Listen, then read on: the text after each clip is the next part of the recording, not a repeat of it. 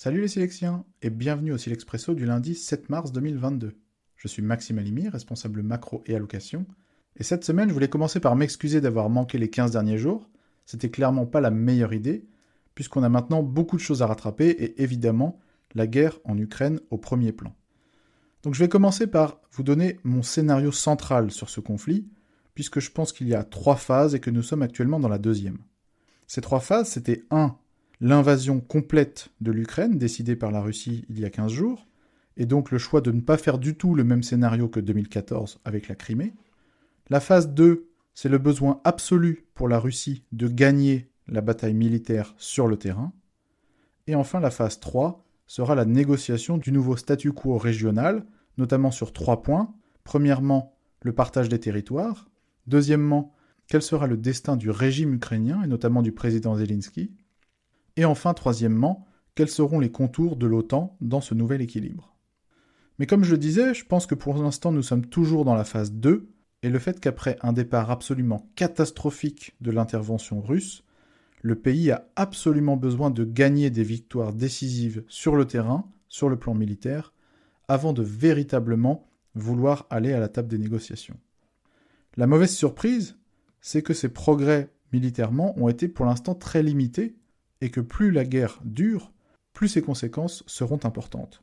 À la fois l'impact des sanctions sur l'économie russe, qui seront absolument dramatiques, mais aussi de potentielles nouvelles sanctions, comme en particulier l'interdiction des importations d'énergie russe en Europe et aux États-Unis.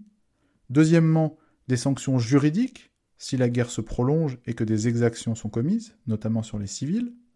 Et troisièmement, l'inflation des prix des matières premières, non seulement l'énergie, mais aussi les matières premières agricoles et les risques de manque de nourriture. Quels sont les risques sur ce conflit? Au-delà de mon scénario central, je pense qu'une guerre qui se prolonge n'est pas vraiment une option qui est viable pour les Russes, compte tenu du coût économique de cette guerre et du fait qu'ils n'ont pas vraiment les moyens d'occuper le territoire ukrainien qui est beaucoup trop grand. En revanche, je pense qu'il y a un risque d'extension éventuelle à la Moldavie, pas forcément aux pays baltes, qui eux, comme on sait, appartiennent à l'OTAN, donc c'est une toute autre histoire. Et enfin, je pense qu'il y a quand même un risque de déstabilisation du régime de Poutine, notamment s'il perd le soutien des militaires. Si on en vient à la partie allocation, on a fait quand même des changements importants sur les portefeuilles ces dernières semaines, en étant beaucoup plus prudent sur les actions, sur lesquelles on est passé sous-pondéré, au moins jusqu'à l'annonce d'un cessez-le-feu.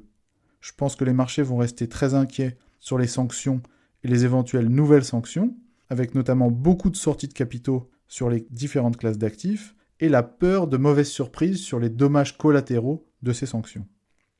Il y a néanmoins 3 thématiques qui, je pense, sont intéressantes dans l'environnement actuel: la cybersécurité, les énergies propres et l'agritech. Ensuite, les matières premières ont vraiment été le seul endroit où on pouvait se cacher ces dernières semaines, et on pense qu'il faut continuer d'y être investi, donc à la fois sur le pétrole, le cuivre, mais aussi l'or. Et enfin, nous avons augmenté le poids de la poche obligataire, puisque nous pensons que les écartements de spread sont des très bonnes opportunités dans un contexte où les défauts, à notre avis, resteront relativement bas, notamment sur les segments les plus qualitatifs du spectre de crédit, mais aussi sur les subordonnées financières. Voilà, c'est tout pour aujourd'hui. Si vous voulez en savoir plus sur nos idées et nos solutions, n'hésitez pas à lire notre Select Snapshot dans votre boîte mail en fin de matinée. Bonne semaine et sortez sparkés!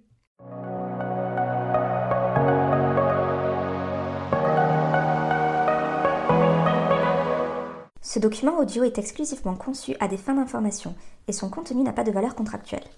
Il n'est pas destiné aux personnes qui seraient citoyennes ou résidentes d'un pays ou juridiction dans lesquelles sa diffusion, sa publication, sa mise à disposition ou son utilisation seraient contraires aux lois ou aux règlements en vigueur.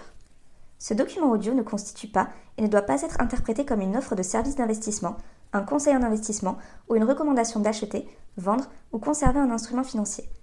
Les données chiffrées, commentaires et analyses figurant dans le présent document audio reflètent le sentiment de Silex sur les marchés, leur évolution, compte tenu du contexte économique et des informations possédées à la date d'enregistrement du document audio et ne sauraient toutefois constituer un quelconque engagement ou garantie de la part de Silex.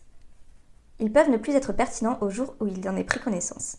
Tout investissement en instruments financiers comporte des risques, notamment de perte de capital, et tout investisseur doit prendre toute décision d'investissement au regard de sa situation personnelle et patrimoniale, indépendamment de Silex, et en s'entourant au besoin de tout avis ou tout conseil spécialisé. À défaut d'indications contraires, les sources d'information sont celles de Silex.